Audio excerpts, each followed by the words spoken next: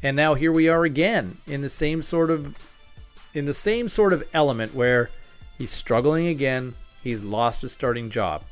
I don't see him getting back. I just wonder if this might be the end of Jonathan Jennings in BC.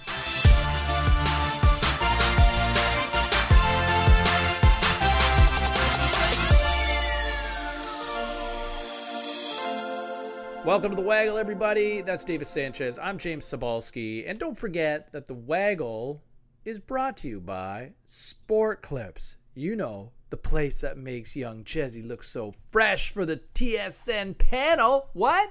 What happened there, Chezzy? I don't know about the fresh part, James, but it was good. It was my first regular season visit with the guys over there, and I'll be a part of those on and off for the rest of the year. So it was good. It was nice to get up there and talk football with the guys. The cool thing is for me, something I've been watching since I was a kid, and my family, don't want to sound too hokey, but we grew up on Friday night football, and it was a thing in our household. So I grew up watching it, and my family did, and so I never thought, or it wasn't a plan of mine to go into media or to go into broadcasting and be involved in that, but things played out that way, and it was pretty cool for me, and feel pretty fortunate to this whole ride that been on. Being a part of the CFL has been cool, and to get to be a part of the panel now is extra cool, because like I said, it's something that I grew up on. So hopefully I can bring some fun and some insight to the viewers, and add to already talented group of dudes, and it was fun. Well, I just think on so many levels it speaks to the lack of depth and talent in the Canadian broadcast industry, though, too, right? I'm kidding, buddy. I was so happy to see you out there, man. You got to have a good suit game, though, with that crew. Like, that's a sharp-dressed panel out there. That's a prerequisite, no doubt about it. You got to be sharp. You got to be fresh. So. Another reason why I don't know how I got on, but it is what it is. Right? I was watching from Whistler up in the mountains at the wonderful ski resort for the 1%. I wasn't paying, thankfully, but having dinner the one night and watching you and just kind of shouting out, "Hey, there's Chezzy!" and the kids turning around, my two daughters like, "Hey, there's Davis," and so everybody had a lot of props for you. It was good to see, and fitting in and finding a way to get words in edgewise with a lot of guys who've never been shy of microphones, whether it be Stiegel or Dunnigan. Smiling Hank, I see you too. I think we got to get Hank back on here at some point just to argue again, because I feel like he hasn't had a chance to argue with anybody in a while, Ches. Yeah, Hank is a friend of the show, no doubt about it. But yeah, buddy, it's, all is good. All is good. Thanks, bro. So, to make a long story short, people, if you want to style and profile and look as good as Davis, you got to go find the nearest Sport Clips nearest you. You get your hot steam towels, massaging shampoos, loads of sports on TV, and you can go get it all done. And if you like free just as much as this guy right here, then all you got to do is go to cfl.ca/waggle, and you can redeem your own free coupon to get your own MVP haircut experience. Sport Clips, find the nearest one closest to you at sportclips.ca. So here we go. Travis Lulay is back with the BC Lions, and he is back on the field. Kind of a remarkable story, Ches, because I think a lot of people last year when he suffered his knee injury, I think a lot of people thought, this might be the end of the line for Travis. I mean, another significant injury, knocking him out last September. But, the Lions 1-2 going into last weekend's action, and they waited right up until the 11th hour before they finally made it public that Travis Lulay was going to be the starter. And you know what? I'm not going to say it was all Travis who got the job done on there, but you know what? It was a nice feel-good story in the CFL for a guy who was once one of the best players in the CFL, and dare I say, still one really good quarterback when healthy. It's just been a big if when healthy for your former teammate. Yeah, it's he's one of those guys, Travis is, that I think everybody cheers for and pulls for. He's genuine too.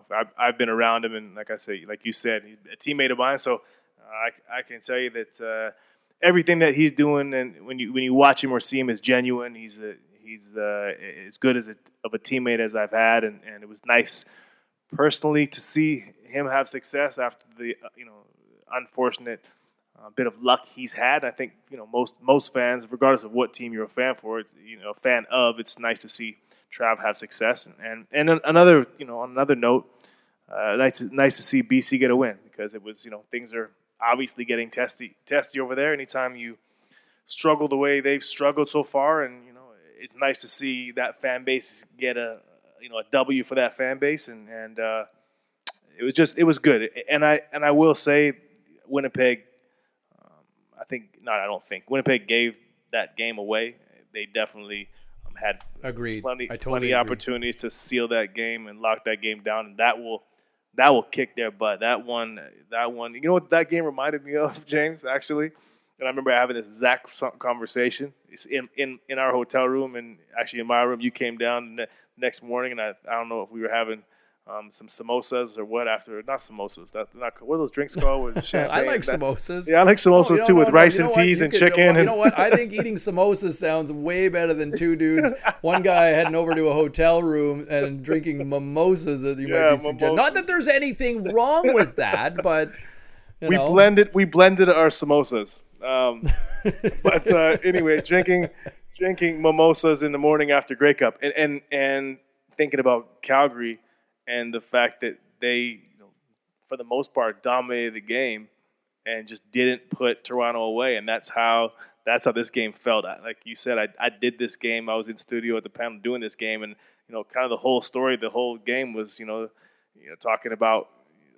Wow, Winnipeg looked good in the first half, and Andrew Harris, of course, and all of a sudden, three times they went for it, twice on third and a yard where Winnipeg went for it and got stuffed, and that they could have got three out of those twice, and that would have potentially sealed the game, and both times, or even converted those and sealed the game, and both times got stuffed. It's They let BC hang around like Calgary let Toronto hang around, and when you let teams hang around, it never fails. When you let them hang around, they always seem to pull it out at the end, and that's what happened. I know that flight home for Winnipeg, all losses aren't equal. People like to say, "Oh, a loss is a loss," or "A win's a win." Nah. That one hurts big time. Especially end of the season. We'll see what happens. Yeah, you know what? It's funny you say that, because I had a chance to talk to Travis Lulay on Monday, and he had kind of remarked that come the fourth quarter, they were down 17-7, and he had said to himself internally, like, you know what? These guys have let us linger too long. Like, we gotta, we can do this. And I think we feel it. And when you give a team like, hey, say what you want about the Lions, like there's still some players on that team. Obviously Travis has been there. He's been an MOP. He's been a Grey Cup champion. He threw for over 325 yards. So no slouch there. You got Solomon Elamimian, huge goal line stopper for Sully, number 56, and Anthony Orange, who came up with a huge pick late. I thought you nailed you hit it right on the head. That was a defensive win more than anything. And look, the offense will get the credit for orchestrating the drive, but Anthony Orange, huge pick. I'm sure Matt Nichols wants to have back. A huge play by Solomon Elamimian, kind of the heart and soul of that Lions defense. You wanted to rename Anthony Orange? Ooh, Tony Orange? Tony Orange? Yeah? Yeah, I like Tony Orange. It does. Now, the one thing I will say, when he makes a play, he's Tony Orange. Yeah. Tony Orange. That's Tony Orange. Now, he sounds like a character from The Sopranos when you all of a sudden call him Tony Orange. Hey, go talk to Tony Orange. Hey, what are you talking about? Hey, Tony Soprano, his right-hand man, Tony Orange. Oh, Tony Orange. Okay, talk to Tony Orange. Anyway, I digress. It's my own sort of. And Chris Rainey too, huge game. Chris Rainey, and when you're struggling the way the Lions struggle, on both sides of the ball, really for the most part, you need someone on special teams to pick you up, and Rainey did that. He had 200 and something all-purpose yards, so he had a couple big plays. Which those yards, over 200 yards were big yards in regards to the Lions getting things going, and then like you said, the interceptions. But yeah, big. Yeah. Hey, let me ask you this. You touched on something about Travis Lulay as a leader, and you said everything you hear from him is genuine, and in that sort of realm, after the win in the BC locker room, the team, if you will, was going BANANAS. They're all chanting Lulay, Lulay, Lulay, Lulay, like giving him a whole ton of love. And there's a genuine sense that these guys rally around a guy like Travis Lulay. He has the room when he is the leader, when he is healthy. Why is that? Like, what is it about Travis that people gravitate to? Because you've said this before a few times. We've had Travis on the show, and he's always really genuine and very thoughtful, very insightful, and is quite intelligent, talking quite intelligently about the game. So what is it that stands out for you when it comes to Travis Lulay? Travis is he's a good teammate. He's a guy, I think, that he's selfless, and you know that you just said the word thoughtful, and I think that can go in so many different ways.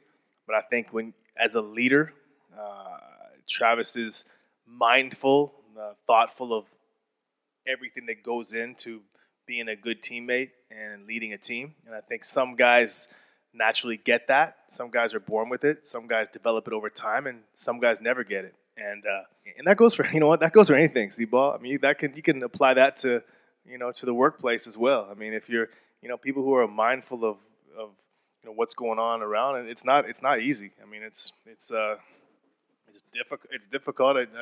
I myself, I'll kick myself in the butt sometimes when I look back at something and realize it, or you consciously want to do things. Travis consciously want to be aware of things, and it's not easy. Travis has that ability naturally to do that, and it's just from the guy from the 50th guy on the roster to the starting tailback. I think Trav, that old treats everyone the same comment, and Trav, it's pretty genuine. But at the end of the day, too, the reality is they're down 17-0. They're if Winnipeg goes in, puts them away, it's game over, and this story is not a story. And because Travis will be the first one to say it. I don't think Travis played a great game, especially in the first half. Travis, missed some throws. I think he looked a bit rusty. One of them he let get away, and he said that in his interview with Farhan at halftime. He said, "Hey, I want to let it float. The one to Burnham, it looked like he was open in the corner." So, I mean, Travis, a great teammate, a great dude, and he's still got a lot of football left. But he missed some plays too. And expectedly, he's been out for a year. It's to be expected. But the defense, and I was at halftime. I was talking about how this defense is the number 9th ranked defense in the league, allowing 30 points a game, and Winnipeg pretty much had them on their heels, and then from the third quarter they shut them out. So kudos to those guys for picking up Travis and the rest of the team, and for a team that a part of the team that's been a weakness was a strength in the second half of the game. So really the game ball, all the conversation will go to Travis, but the game ball goes to those guys.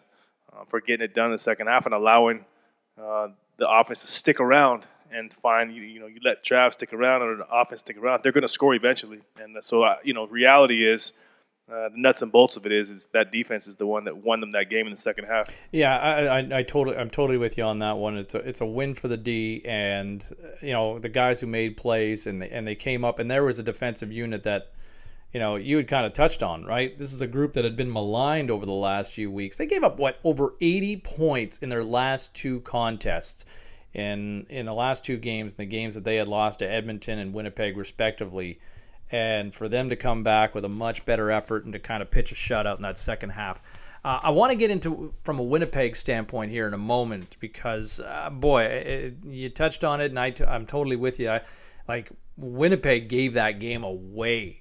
Gave it away. But first things first, Jonathan Jennings, what now for Double J? Because I look at Jonathan Jennings, I thought it was a bit of a desperation move for the Lions to go to Travis Lulay so quick at this point of the season.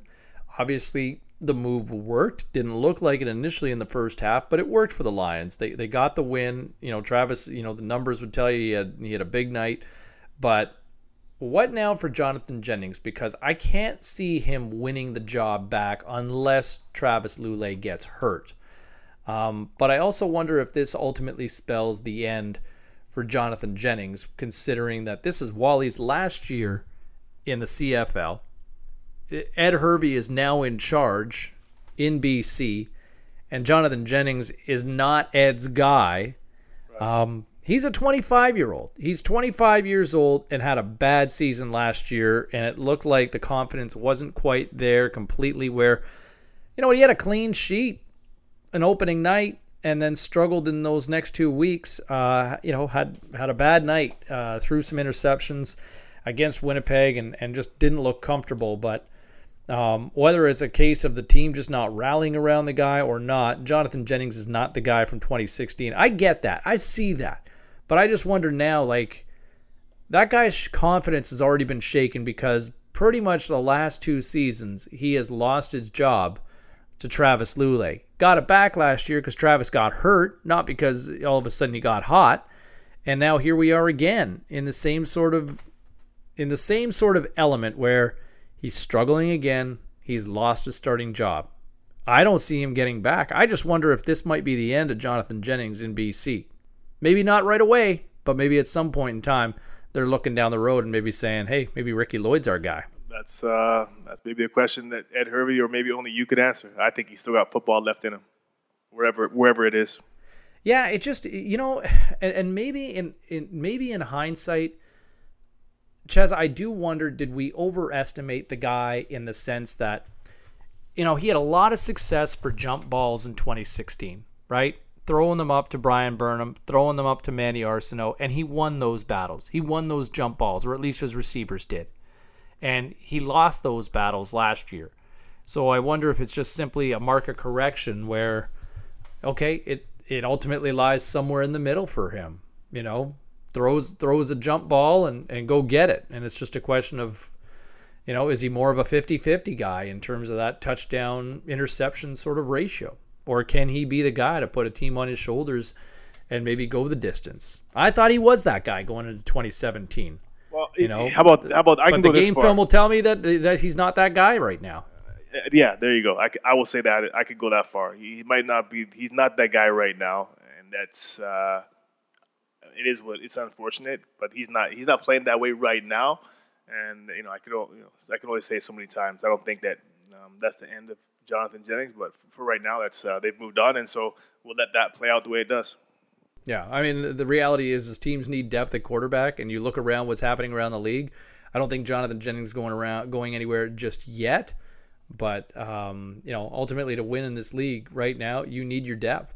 And look, almost every quarterback situation at the top of the food chain has had to deal with something. At some point, and we're only 5 weeks complete into the season right now. Going west to east. Travis Lulay's in for Jonathan Jennings. Bo Levi Mitchell got knocked out of the game last week. Seems to be okay, but couldn't finish the game last week in Ottawa. Mike Riley has stayed intact. There's one. Zach Collaros, your starter in Saskatchewan to start the year, is out for 6 weeks. Matt Nichols missed about a month of football from preseason to the start of the season. Ricky Ray's, his career just might be over now after the injury he suffered against Calgary. Jeremiah Masoli's still standing, but still a lot of people are going, hey, get number 2 in. I want to see number 2. And in Ottawa, Trevor Harris got hurt. Only you're saying that, C-Ball. You know what? Hey, listen, I'm not trying to open up that can of worms. Sorry, James. Yeah. I apologize. Strike that comment. But it's there. It lingers. You got Trevor Harris, who got nicked up in Ottawa, and boy, oh boy, the way he's playing. We'll get into this in a moment, but you wonder if something might be looming there. And then in Montreal, Drew Willie got knocked out of a game as well. So, I mean, we're, like I said, we're not even a third of the way through the season, and this has been a major issue for quarterback play all across the CFL. Going to Winnipeg here for a moment. This is a game that, here they are. They're 5 weeks into the season, or 5 games into the year now, and they're 2-3. This is a team that I think the two of us, we love their depth. Both agreed that this is a legitimate Grey Cup heavyweight. I get that Matt Nichols is still finding his sea legs after missing some time after suffering the injury in camp. But, boy, it sure felt like he took a big step backwards in BC this past weekend compared to his return to the field. 3 picks and like some and bad ones at that. That's there's a guy who has had a lot of success over the last couple of years, but that one you can look. I don't want to say he's the entire GOAT for Winnipeg, but 3 picks and some real costly ones. He's kind of wearing the horns on this one. What do you take from this? What does this all mean to you when you look at it? I think Matt Nichols still gives them their best chance to win right now, but if this trend continues for another week, I would think that, do you start thinking about Strevler back in the fold? Because he wasn't terrible. Sorry, are you sorry? I asked you what it means to you, and you said, I'm starting to think, do you think it's Strevler back in the fold? So you answered the question with a question. What I said was if I see this trend for another week for Matt Nichols, I would consider going back to I would think about going back to Strevler. You're out of your mind. You are out of your mind, Sebas. You must have fallen and bumped your little head. You don't think 3 picks like that was that was Winnipeg. That was Winnipeg. That was for the Winnipeg fans, that bumped your little head comment. No, not a junior chance. hockey. Junior hockey. There's no. That's not. This was a one-off for Matt Nichols. He didn't play well. I'm sure he'll be the first one. He'll bounce back this week. There's no Strevler conversation. Strevler, I think, was. I was impressed with what he did in his time in there, but I'm not even opening in the door for someone knocking talking about a quarterback controversy in Winnipeg. You knock on the door, I'm not even answering. Concern. Okay, so big deal or no big deal, a 3-pick performance like that? Big deal. No, it's a big deal because they lost a game that they should have won in what's going to be a tight Western Division at the end of the season. So it's a big deal. But in regards to the future of my quarterback, if I'm a Winnipeg Blue Bomber, then not a concern at all. All right. Okay. I just think this is a team that's got Grey Cup aspirations. You got to be better than that. And I get, hey, they're 2-3. Is there time to recover? Yes, plenty of time to recover on the season. But Nichols obviously didn't look. I'll tell you where I would be concerned with my quarterback. Here's another one in Winnipeg. Let me throw another one. Andrew Harris has been great so far to start the year, by the way. Shout out to Andrew Harris. But Team light skin. What do you expect? Team light skin. Referring to Andrew Harris, yes. Okay. Yes. Okay. You can give that shout out. I don't think I'm in a position to give that one. Hashtag Team light skin. Okay, but yeah, but Darius Bowman, they brought in. They needed a big target for Matt Nichols. I get that Nichols has kind of missed some time, but you know what? 9 catches in the first 5 games of the season for Darius Bowman. This kind of hasn't found his stride yet, and you wonder if it's a little more of that 2017 season that's carrying over for Darius. I loved his energy when we talked to him here about a month ago, and really hope for good things this season for him. But it's just not. Fortunately, there's another third of the season. There's another third of the season left. Fortunately, but you're right. He hasn't either. He hasn't found his legs, the term you use, or they haven't found him open, or they haven't found him at all. So either way, it's been a tough season for Darius so far. But it's a long season to go. We'll see what happens and how that plays out. But and definitely an important stretch here for Darius. And you know what? I was looking at Manny's stats, and we talked about this the other day as well. And we're talking, Manny Arsenault is the number 1 receiver, at least going into this week.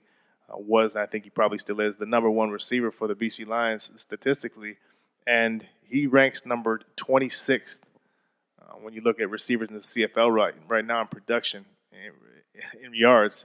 26th, and he's the number 1 receiver for the Lions. Now, we start to think about and have the conversation about, veterans now, and we're looking at week 5. I think the veteran date is week 9, I believe, to have your contracts guaranteed, and I could be off by, might be week 10, but I believe it's week 9 to have your Christmas in the CFL, right? That's right. So this is, the reality is for some of the guys who are veterans who are making the bigger salaries, the next few weeks is an important time for these guys because if you're making top 10% of your team salaries and your production is low, this is the time that they move on, especially guys who are getting close to 30. So this is I don't think those guys are necessarily, going to be expendable at the cut date. But trust me, I've been there. It's definitely in their mind.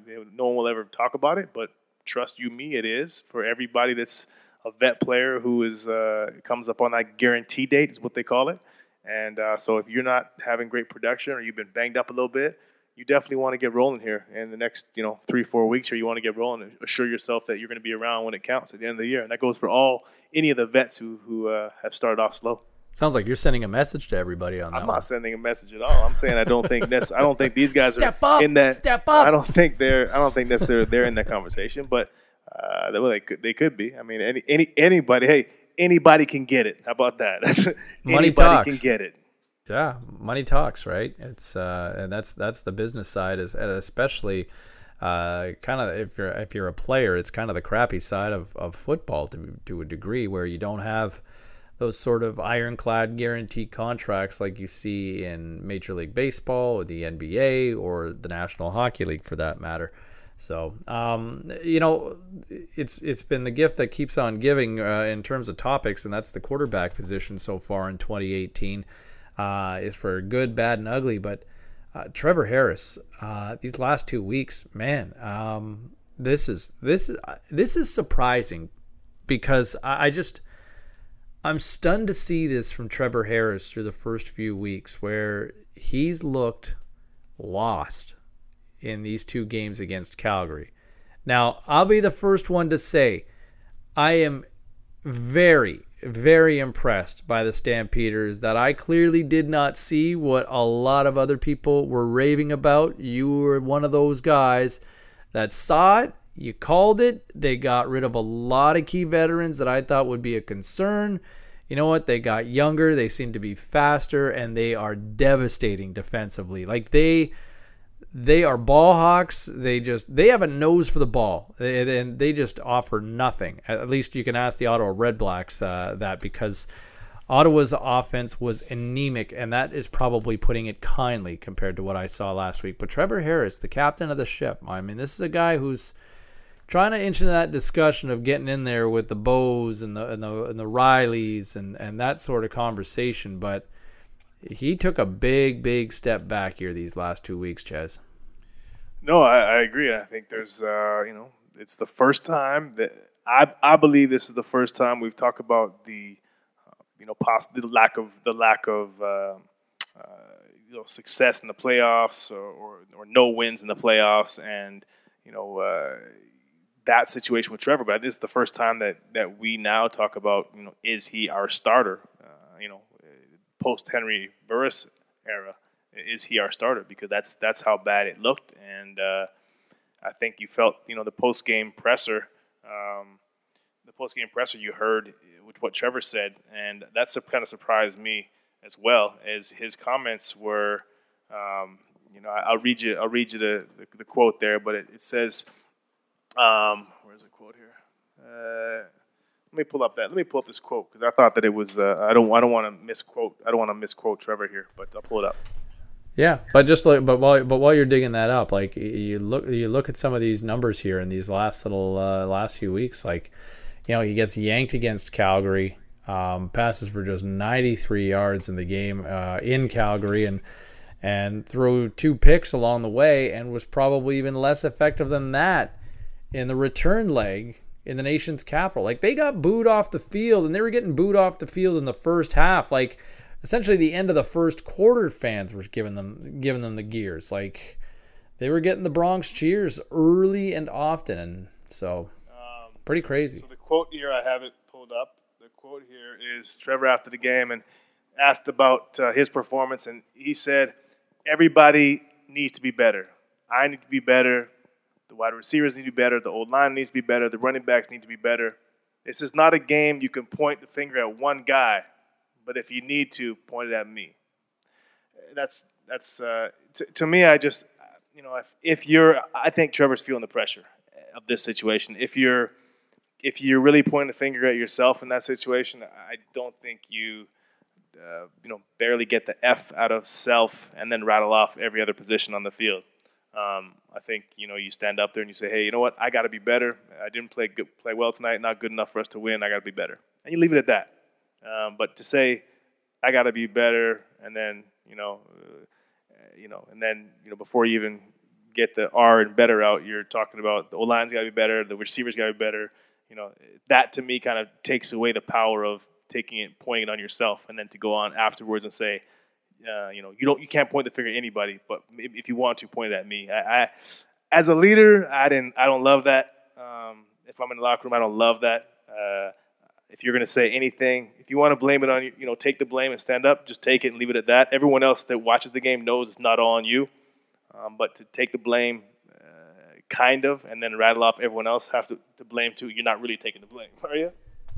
I totally hear what you're saying. I totally get it. This is one of those things that you got to accept this, and it comes with the money, it comes with the territory, and when you look at, here's your guy that you're paying top dollar to be your franchise quarterback, and in 2 games against the Calgary Stampeders, kind of your measuring stick game, a team that you went to overtime with in the 2016 Grey Cup, and it was ultimately Henry Burris that came up with that, but I look at what I'm seeing from Trevor Harris, 3 interceptions and less than 230 yards passing in those 2 games combined against the Stamps. Combined 2 games and 3 picks.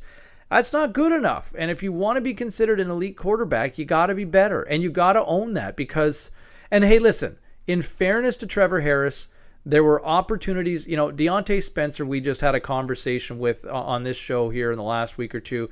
And you know what? Deontay Spencer claims to be, and he said it himself here on this show, he's the best playmaker in the CFL. Well, you know what? You can't drop passes that are right into the numbers when you're wide open over the middle. Like just trying to move those sticks, get some momentum.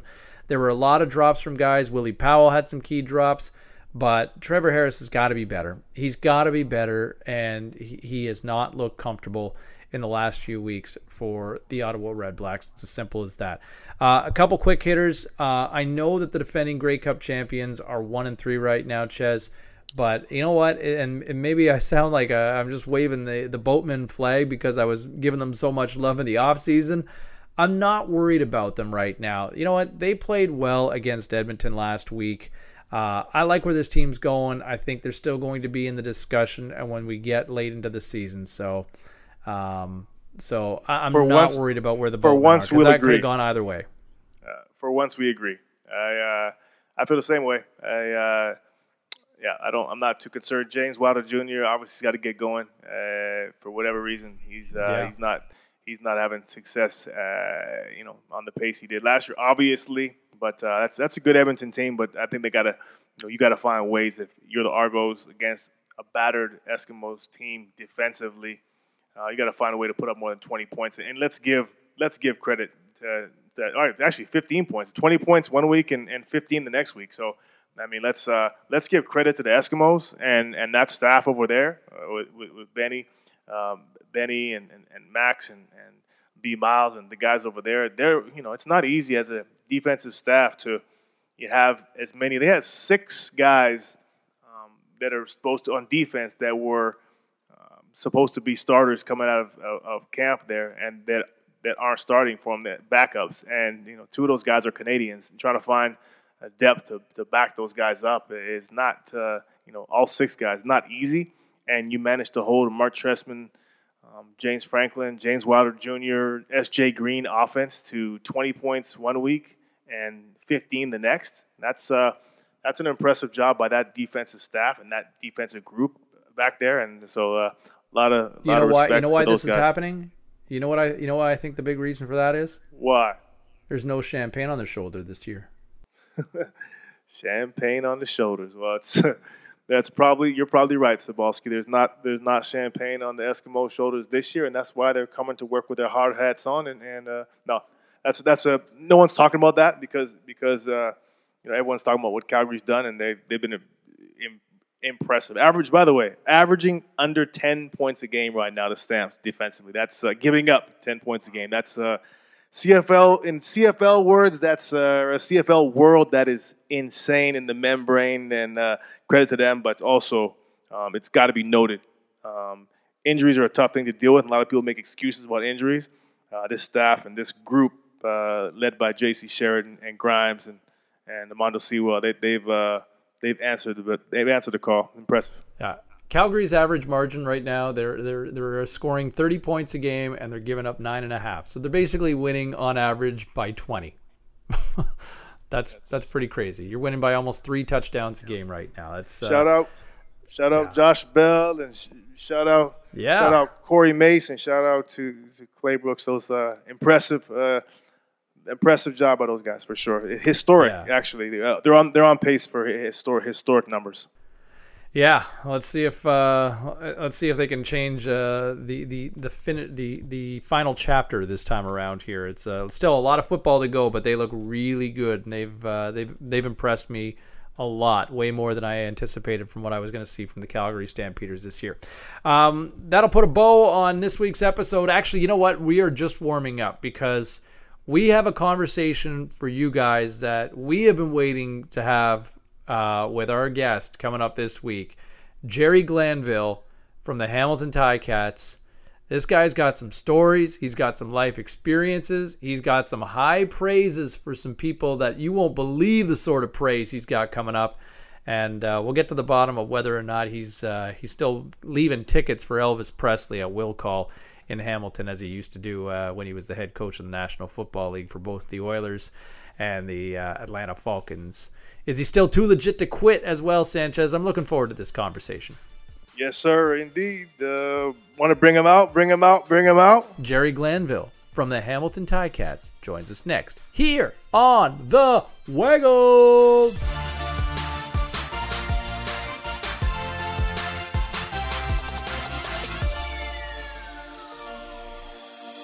Joining us on the line, had first opportunity to speak to him on the Waggle, and I know Davis and I, as soon as we saw this name joining the Canadian Football League, Ches, you and I were both like, man, we got to get this guy on the show because there are some stories to be told from the Hamilton Ticats, Jerry Glanville. Jerry, welcome to the Waggle, sir, and how's Canada treating you?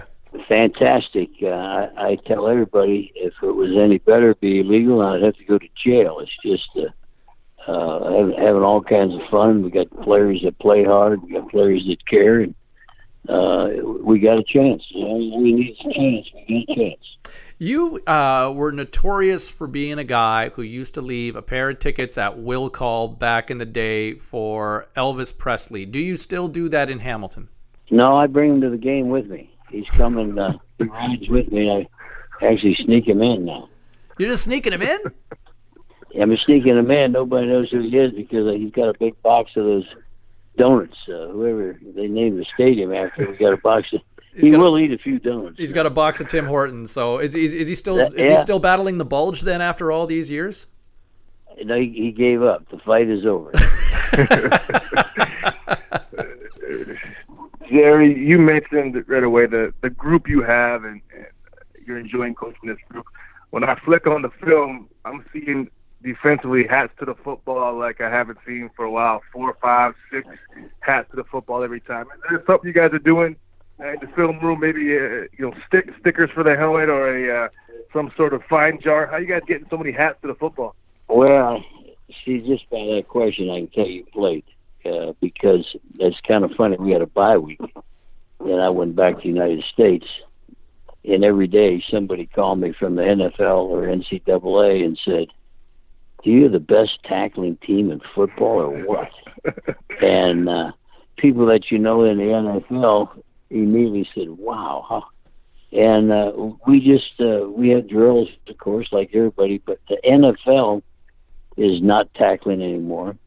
And the SEC, other than Alabama, is not tackling anymore. So it's kind of a shock when you see a team tackle like we do. And full credit goes to players. We get a lot of people on the ball. We get a lot of hats there, and we get that second, third guy coming full speed. And I tell everybody, I don't make a tackle, and I don't knock a ball down. So it's really the players that are committed to doing what we're asking them to do. As a defensive guy, it's fun to watch, no doubt, Coach. Historically, your style as a coordinator, you've always been aggressive.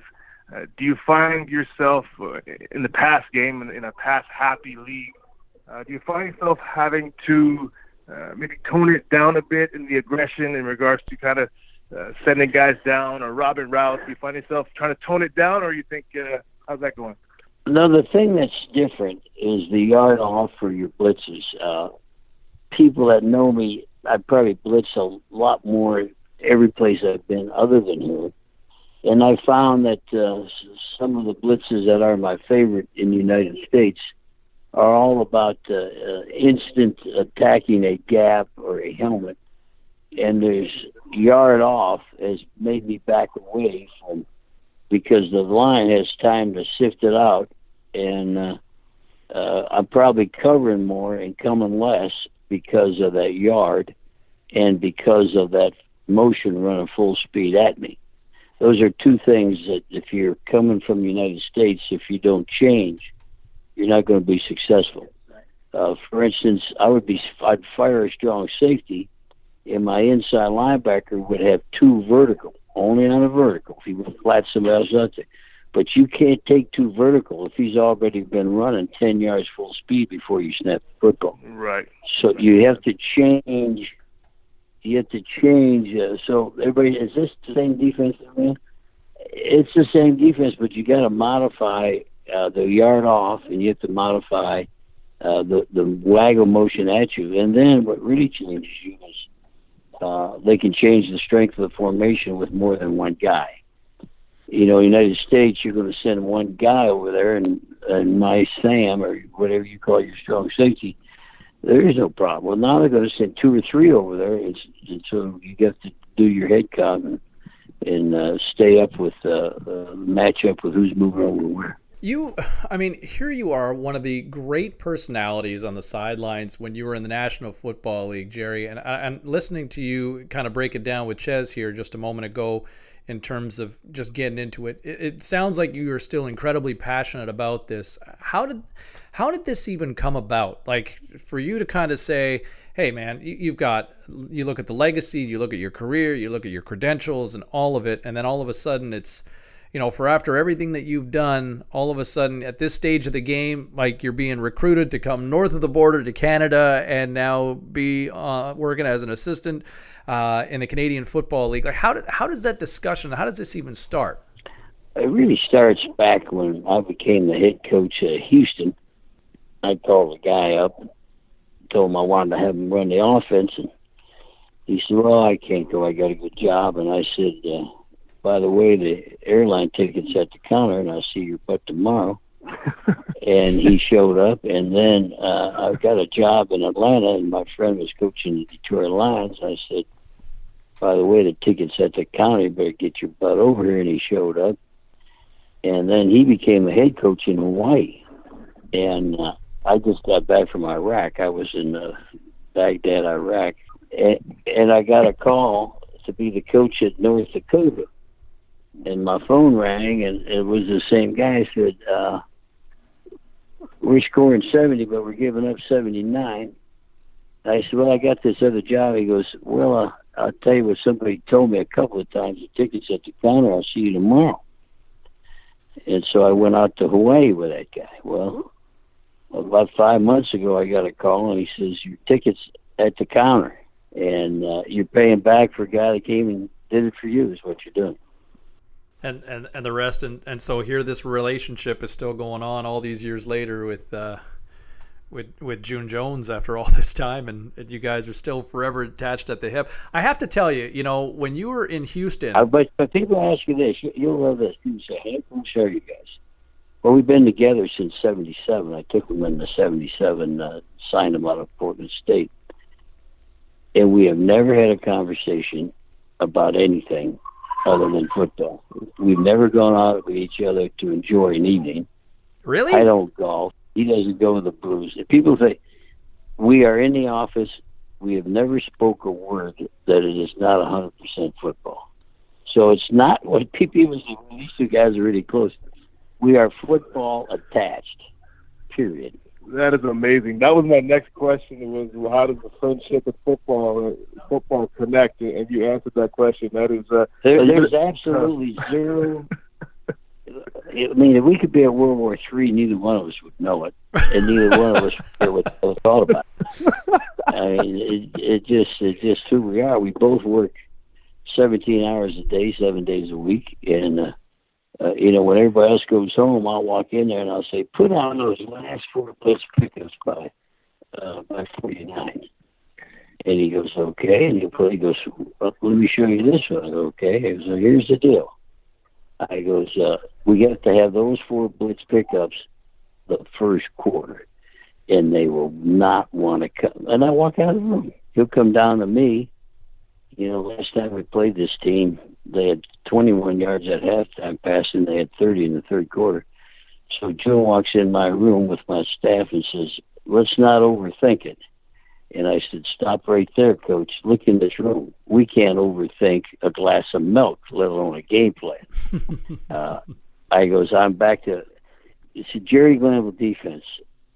As the game's being played, there's 3 calls, and the calls are changed from quarters, go back, we'll go to Bula Bula, we'll come back to pro, we'll do this, we'll do that. And each time the team sits down, as you know, I sit down with them, and the plan changes. So it's a different way, and it's kind of funny. The quarterback at Calgary said, "We just won the game. We have no idea what the hell they're doing." I don't think we'll ever know. Still trying. Your partner on your defensive staff, William Fields, the best. Good. Is doing okay? You're taking care of him, Coach? Well, he's my. I had 2 guys with me like that at different times. One guy's name was Saban, and the other guy was Belichick. He reminds me of those 2, but he's better than both. I like it. Those are wow. Kind words for young William Fields. Ches, you didn't expect that one, did you? I did not. I was ready to rag on my old friend Willie, but here's what I do. See, I'm not. This is my first go round, so you love what I do. We have another young guy that played in the league named Butler. Did you know Craig Butler? Yes, sir. Yes, indeed. So I put Craig Butler and I put Fields in charge, and I'm not joking. They're in charge of all Canadian motion within my scheme. And I'm not making this up. And I said, they'll go, "Coach, we would do it this way and this way." He goes, "Well, I'd like to do it this way." "Well, if you do, you got this or this." "Okay, we'll do it the Canadian way."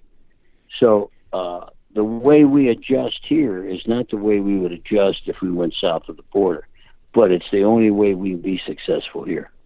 So how is it, moving on, how is it that someone with your football experience is found the trust in those 2 young guys here to work with you and figuring the Canadian game out? When we started out, I would not listen. When we started out, lots of conversations, lots of meetings before any player met us, and I saw the growth coming so fast. In 5 days, they were not the same coach that I had 5 days ago, either one of them. And it hasn't stopped since. It just does not stop. They're my Saban, my Belichick. I got 17 guys that are coordinators in the National Football League that were with me like these 2. And these 2 are as good as anybody I've had. Kind words for and Willie Fields. I'm not frowning. Yeah. I gave out an attaboy in the pat in the head about 12 years ago. I'm not walking around telling you everybody's lovely, because they're not. No doubt. The respect is mutual, no doubt, Coach. What is and a rematch game is what we have this week. It's just because you guys had a bye week, but Sasky playing Sasky here in a back-to-back kind of.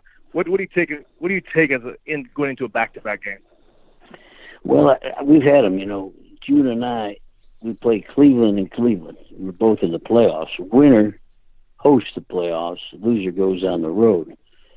Last game of the year, we lose to Cleveland, and we go back 6 days later in the playoffs and win.